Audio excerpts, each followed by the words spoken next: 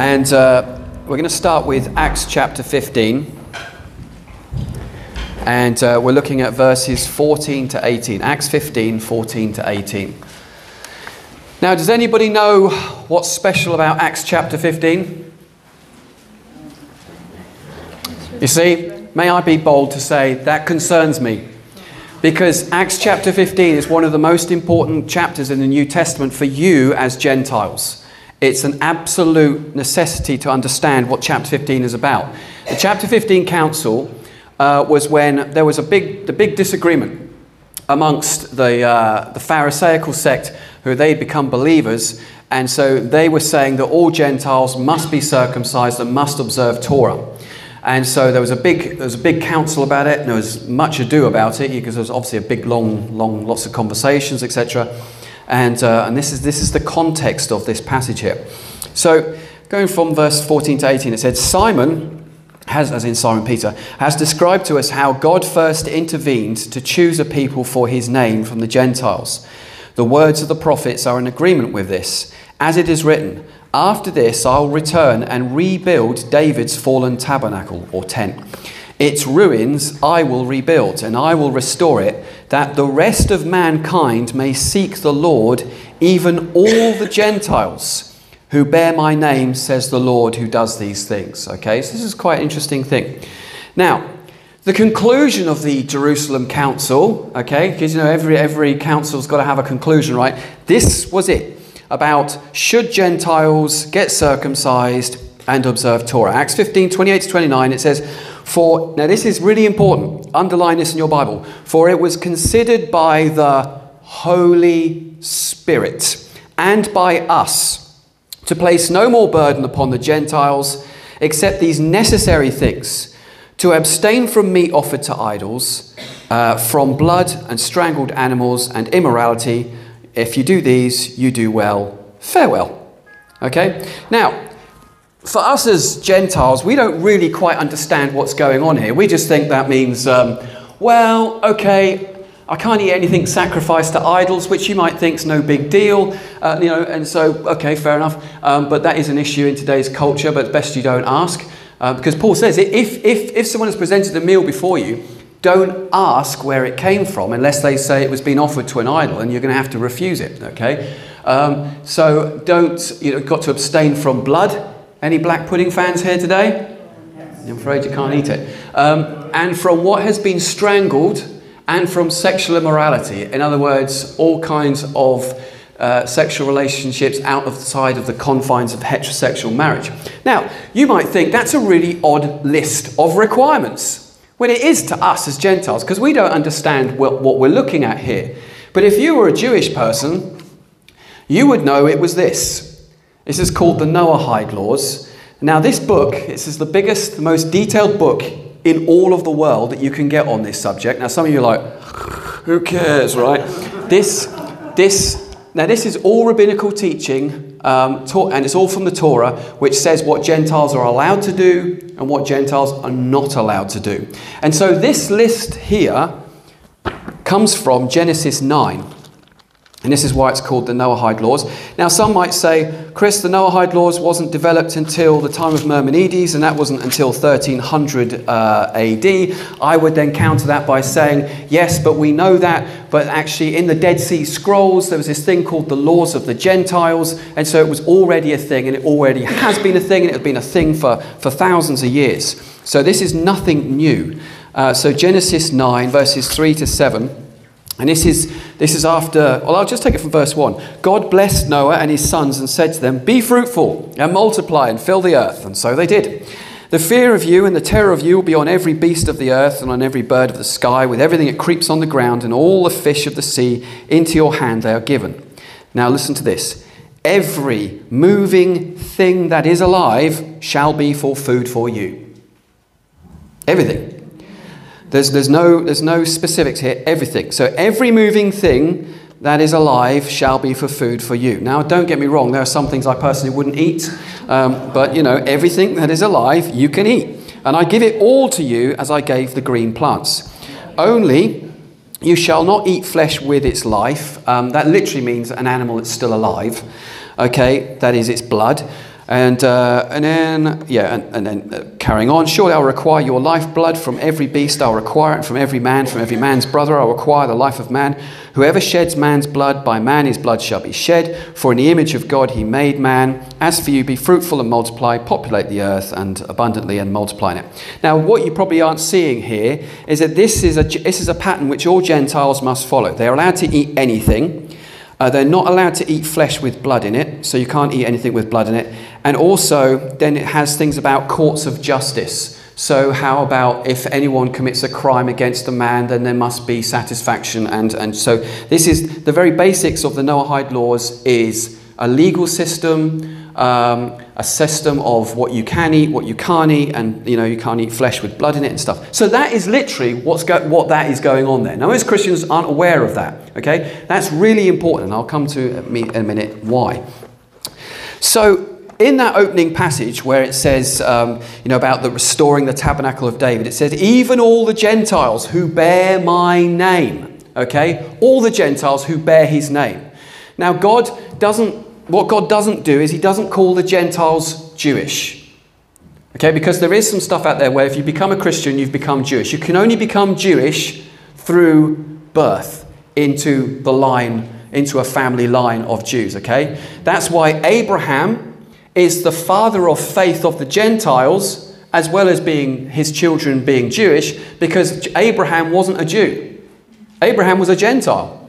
So this shows in itself why this is why Paul really labours this, that Paul is a great example, Abraham's a great example of being one who's like a Gentile that's saved through faith, and then through his children, those saved by faith, and then through his children saved through faith. Okay, this is what he talks about, which is to do with being born as a Jew. That doesn't mean you get born saved, but he means that through that then you're born into that kind of line of faith, so to speak. Okay, so that's a little bit there that I just want to put out there. We'll come back to that in a minute. Now, the fallen Tabernacle of David, okay, refers to two things. Now, if you go to Bible college, this is what they'll tell you. The first thing that it refers to is the dynasty of David. So David was a king. And as you know, he had a son. Well, he had lots of sons, actually, because he had lots of wives. And then his son Solomon came and ruled. And Solomon had even more wives and even more kids. But then one of Solomon's kids came to power. He was a bad king, and then God ripped the kingdom in half. So then a lot of Israel moved to the north, and you had the northern tribes, and then you had the southern tribes in Judah. So Israel was the northern 10 tribes, and Judah was the southern 2 tribes, which was Benjamin and Judah. Okay, and all the other rest were in the north. All the kings that are nasty in your Bible, 99% of all of them were from up north. Okay. And there was a lot of bad ones in the south as well, but some of the south ones were good because they still had the temple. But if there's no temple, they were into idolatry, etc. And they were in the north. Okay, what on earth am I talking about? Yeah, so that's the first thing. So David's dynasty collapsed. There was no further kings of Israel, etc. After a while, it eventually died out because we have the dispersion and all that. And you have the book of Ezra and Nehemiah. There's still no king, and so it's a messianic prophecy that God will restore the dynasty of David, okay, which was fulfilled through Christ. So Christ is the fulfillment of the 2 Samuel 7 prophecy, where one who'd come through David and he would rule and his reign would endure forever. Means he is immortal and he's eternal, okay? So that was fulfilled by Jesus. But the restoration of the Tabernacle of David also means this. And you're like, well, what's that then, Chris?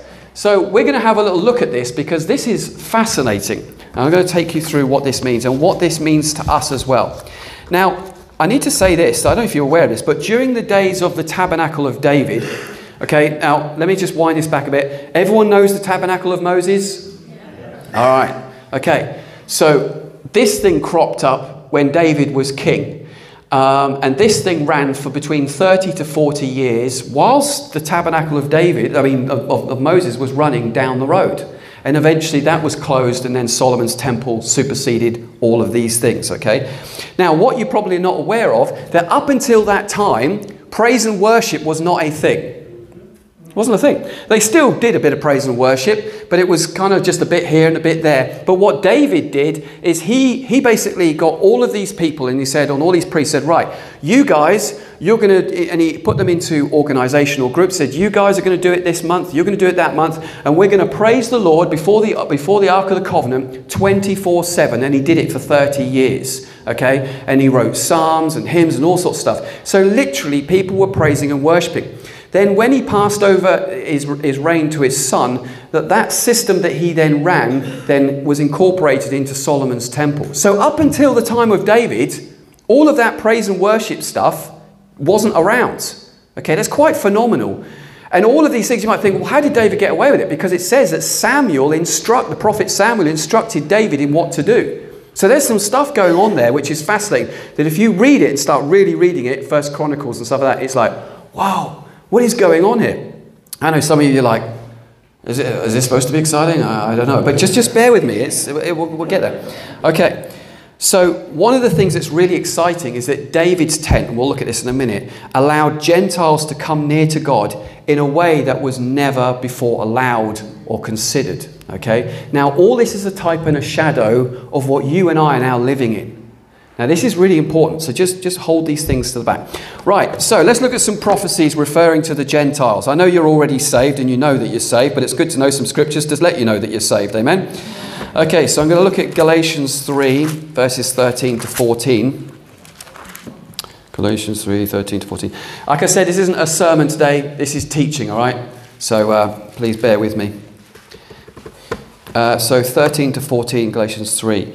And it says, Christ has redeemed us from the curse of the Torah, having become a curse for us, for it is written, cursed is everyone who hangs on a tree, in order that in Christ Jesus the blessing of Abraham might come to the Gentiles, so that we would receive the promise of the Spirit through faith. Hallelujah. So we get the blessing of Abraham. Now, some of that won't go to you, because some of it's referring to the people of Israel and to their land. But things like where God says to Abraham, those that bless you, I will bless. Those that curse you, I will curse. That's your blessing. That's on you. It's not just for the Jewish people. That blessing of Abraham is on everyone here. How do I know that? Because it just told me so in the scripture. Okay, it's quite clear. It's in the scriptures. Okay, now let's go to Genesis chapter 12. This is when Abraham was called to leave home.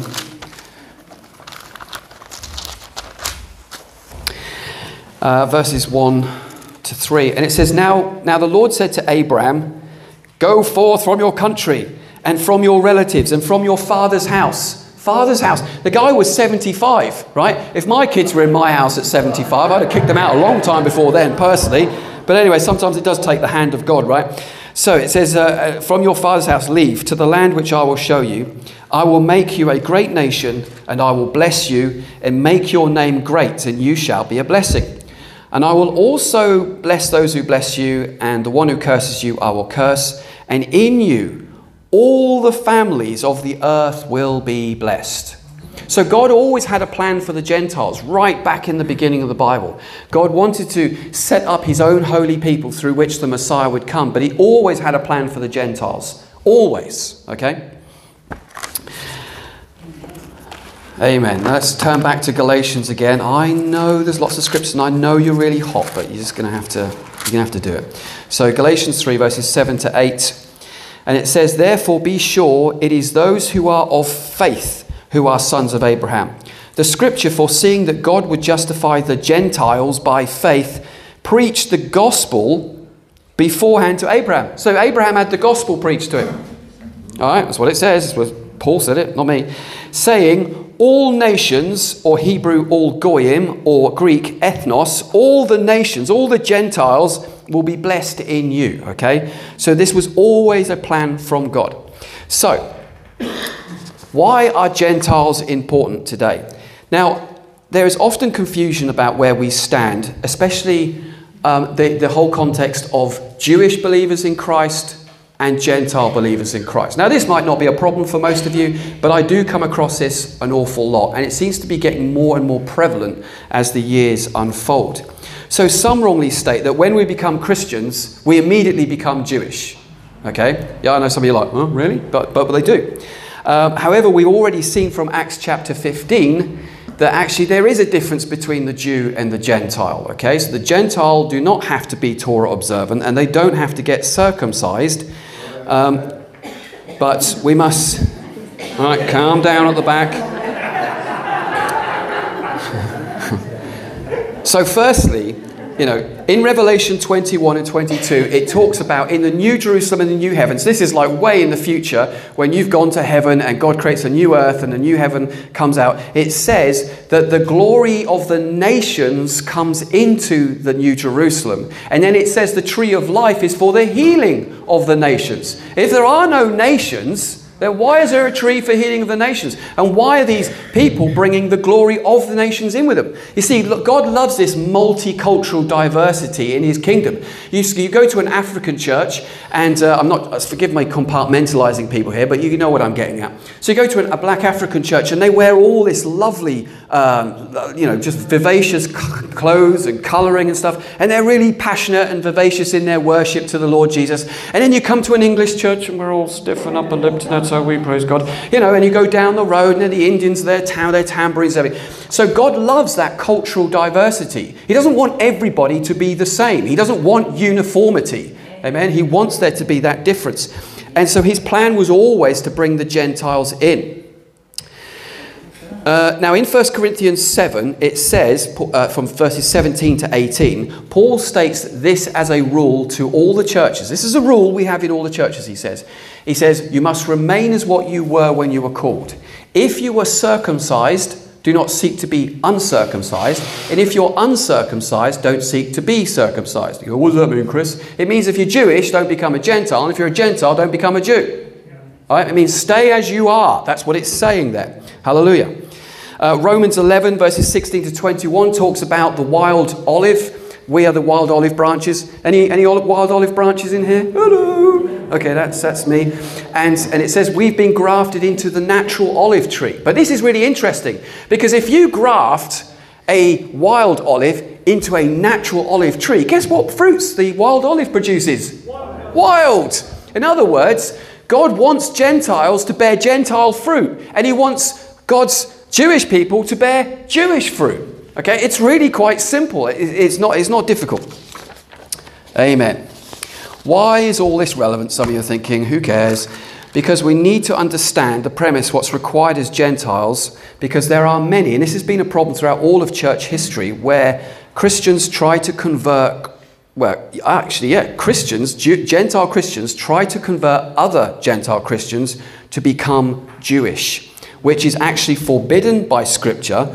It's forbidden by rabbinical Judaism, and it's forbidden by the writings of the early church fathers. It's just. But I need to say this in balance to all this. As you know, I love the Torah. I love God's word, and I love God's law. It has much to teach us. The Bible says that you should meditate on it daily. You should pray it, live it, love it, whatever, sing it, however floats your boat. And Paul says that the law is spiritual and it is holy. Okay, it's not bad, it's good. So it's just about getting that balance and that tension right in all of these things as well. Because I know people in this church that like to observe Sabbath and don't eat pork. And I don't have a problem with it. And I say, that's how you want to honour God, you do it. And you'll be blessed in doing that. But I also know that if there's a Christian who won't eat meat on Fridays but only eats fish, God will also bless him. Well, but Chris, that's the religious traditions of man. That's not the commandments of God. Well, no, you're right. But not every tradition is bad. It's only the traditions of man that make the word of God of no effect that Jesus has a problem with. And so if your tradition is, I do this to honour God, God will see it as a kind of fast if you don't want to eat meat on a Friday, and God will bless you also. Okay, it's really not hard. It's like I've got this financial...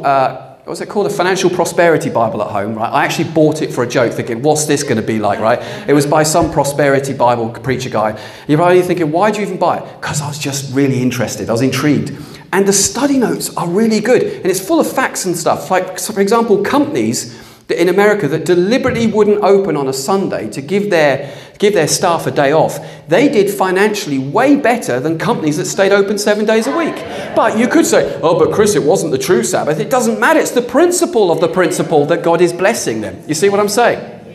Hallelujah. So anyway, God wants to rebuild this Tabernacle of David. So what I'm setting out here, I believe, is a blueprint for an end-time church which rebuilds this fallen Tabernacle of David. And it helps us to understand and reimagine what it means to be serving God as priests. Because that's something that we don't think about. We're not hardwired anymore to think like that. You know, we go, yeah, I'm the priesthood of believers. But actually, you want to be hardwired thinking, every time that I pray, every time that I worship, every time that I do something as a sacrifice for Jesus, I am living my life as a priest unto God. It makes your life so much more meaningful and purposeful, as opposed to this, what's my ministry? This meandering around looking for some kind of calling, when actually you've already got a calling. You just need to get on with it. Hallelujah. That's a bit rude. I don't mean it like that. I mean, just, you just got something to get on with. So we are priests. Now, the place of Gentiles and their relevance. Now, this is really interesting, okay? So this is the latest kind of research that's out there now. So if you go into your old Bible commentaries, we're going to look at about a guy now called Obed-Edom. Anyone heard of him? Now, most of your commentaries go, oh yes, he's from the priestly family, blah, blah, blah, blah. But it's not true. And we're going to find out why. I'd like to give my wife the glory and the honor for this moment, because she found this out, and then I took it on board and I claim it's mine. So Tracy is the one that discovered this, and then I looked into it as well, and I was quite shocked. So we got a guy. He appears he's first mentioned in 2 Samuel 6:10. Now, as you know the story, David at one point tried to bring the Ark of the Covenant back into Jerusalem, didn't he? And it all went pear-shaped because he didn't do it as the law had said. If you're going to bring the Ark of the Covenant in, it must be held aloft by the Levites, and they have to carry it. But what he did is I don't know how he got it on there, but they put the Ark of the Covenant on an ox cart. And so this ox is moving into town, and this ox cart's banging around, and it looks like the ark is about to fall off, and a poor guy called Uzzah, bless his heart, his heart was in the right place. He tried to touch that which he shouldn't have touched, and boom, he's dead. All right, let that be a lesson to all those people like, but my heart was in the right place. It's like sometimes it doesn't matter where your heart is. You don't want to touch certain things. You don't want to do certain things because you could end up dead. Hallelujah. So anyway, not hallelujah, you're dead, but anyway, you know what I'm saying. So hallelujah, right? So Uzzah died. David was really offended and really upset. And then he drops the ark off at this guy's house, Obed-Edom. Now the question you have to ask is, Zadok, the priest, right? He lived down the road. So why didn't David drop it off at his house? Why did he drop it off at Obed-Edom's house? And who is this guy? So let's have a look at this guy, shall we? All right. Well, according to 2 Samuel 6:10, Obed-Edom, you're right, have I offended you? All right, second. Obed-Edom was a Gittite, right? Now, I'm sure many men in here have been called out from time to time, okay? So he was a Gittite. Now, I don't know if you know your 12 tribes, but there ain't no tribe of Gittite, okay, in Israel. So, who is this guy? Well, there's another guy that was really famous who was a Gittite, and this is in 2 Samuel 21:19. Do you want to bring that one up? 2 Samuel 29, verse 19. 2 Samuel 21:19. Sorry, yeah.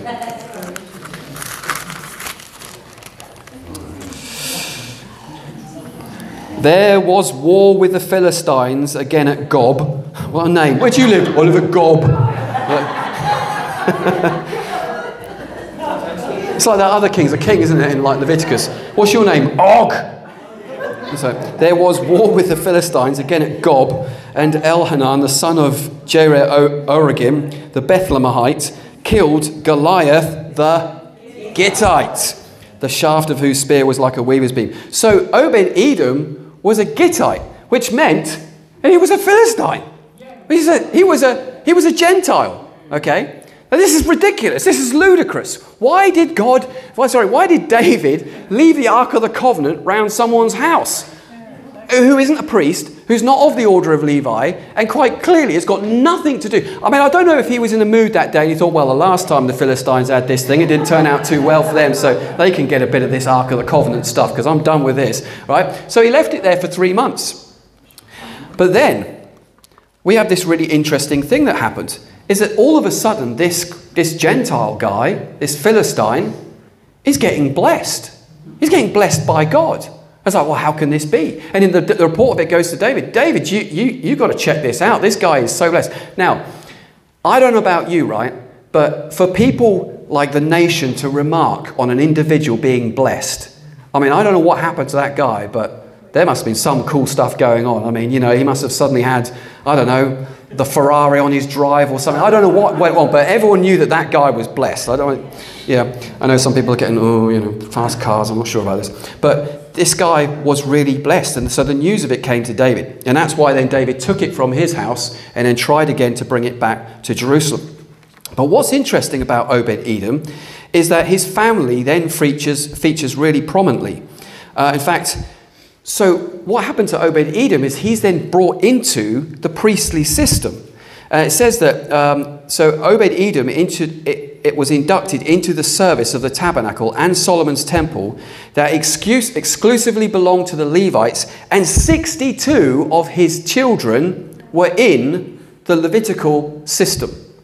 This is unbelievable. Now, some of you are like going, I don't care. No, you do need to care, because this was not allowed. No Gentiles allowed in the service of God's temple. No way. If you did, boom, strange fire would come out and burn you up. I don't know. You don't want to do it. This was just unbelievable. And I don't know how anybody in the day just, let's do that. I just don't understand. There's so much going on here. I just find it exciting.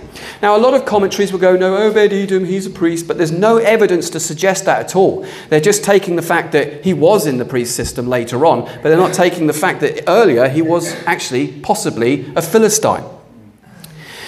Now, many strange things happened around the time of David's tabernacle. Firstly, the Ark of the Covenant must always be in the most holy place within the tabernacle of Moses, which was down the road with Zadok the priest running it. Why was it not in there? Where did he get the idea from? Can I have my little picture back up again? Where did he get the idea from? I know, I'm just going to stick the Ark of the Covenant on a hill and put a little tent around it. Everybody can see that, and we can just come and worship it 24/7 for the next 30 years. All right, we know where he got the idea from. It says it came from Samuel the prophet. What is going on here? Hallelujah. The ark was placed for all to see on Mount Zion. This was strictly forbidden by Torah. The only person that was really allowed to see it was the high priest once a year. And the only other time you'd ever see the Ark of the Covenant is if it was being carried aloft somewhere or out to war. But other than that, you were not to see it. It was the presence of God. No way. Banned. David, King David, I don't know if you know the story, he's running around with a linen ephod on. He's from the tribe of Judah, right? No one from the tribe of Judah is allowed to act as a priest, and he's wearing a linen ephod. He's sacrificing animals every so many steps when he's bringing the Ark of the Covenant in. Where's Zadok? Where's the Levites? Well, they're all back there. But how did David get away from it? Because it is illegal according to the Torah. No person except the Levites can be a high priest. And here's David acting as a high priest. You're seeing a similar echo of this when Moses, because Moses was technically a high priest as well, and his brother Aaron was high priest. It's some really weird stuff going on here. So David, I said, yes, so he's from that. Then David instituted a whole new structure of worship to God that never existed before, okay? He was basically adding to Torah, okay? Now, just bear all this stuff in mind, because then when we're going to look at Jesus in a minute, you go, I get it. I see what's going on here. Gentiles, okay, the sons of Obed-Edom were appointed as gatekeepers and thus drew near to the living God. This was also absolutely forbidden by the Torah, okay?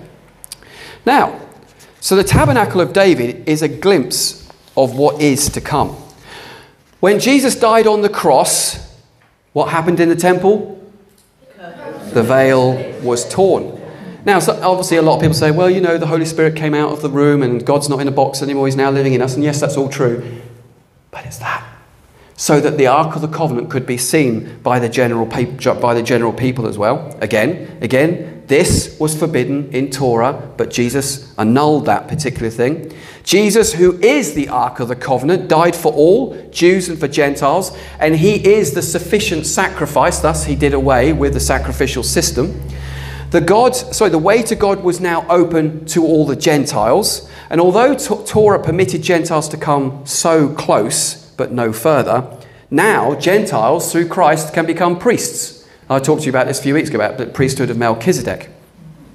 Jesus was a high priest, and he altered the Torah to make it so, because Jesus can't be a high priest. Because he's of the line of Judah, like King David was. But David went around with a linen ephod, and because he's a shadow and type of what Christ was going to do, where Jesus be like, I'm now the high priest around here, and I'm going to amend the Torah to make it so. Where's that in the Bible, Chris? Well, it says so in Hebrews 7, verse 12. Let's have a quick look, shall we?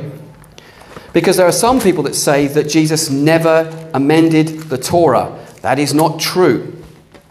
If you read Hebrews, in fact, I'm just going to say this because it really annoys me. Now, most Hebrew roots Christians are well behaved, but there are some that aren't. And I chucked it away in the end. I got a Hebrew roots Bible at home, okay, where they deleted the book of Hebrews.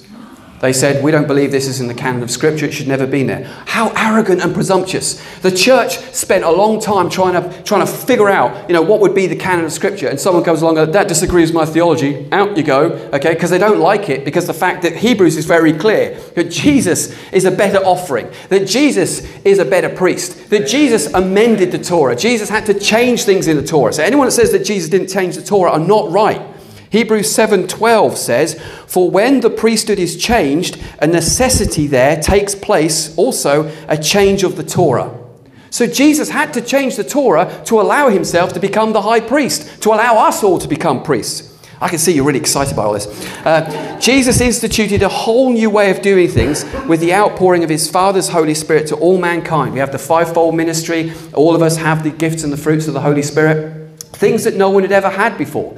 Like I said, when King David instituted a whole new system of worship. Things that had never happened before. So what we're seeing in our Tabernacle of David, just this little slither of time, 30, 40 years, just prior to the building of Solomon's temple and whilst it was being built, God was manifesting the new covenant for all to see. The Gentiles who should never come close were brought right into the courts of the living God, where priests, people who should never be priests, let alone high priest, became high priest. Where there was a system of worship that had never been done before was brought in. Hallelujah. Now, here's a mystery for you. You see, there's the prophecy of Daniel's 70 weeks. It's a bit of a deep one. But Daniel's 70th week is the last 7 years of Earth's history before Jesus returns. And so when Jesus died, Daniel's 69th week predicted to the very year when he would die. Okay? Bang on, right on the nose. Jesus died.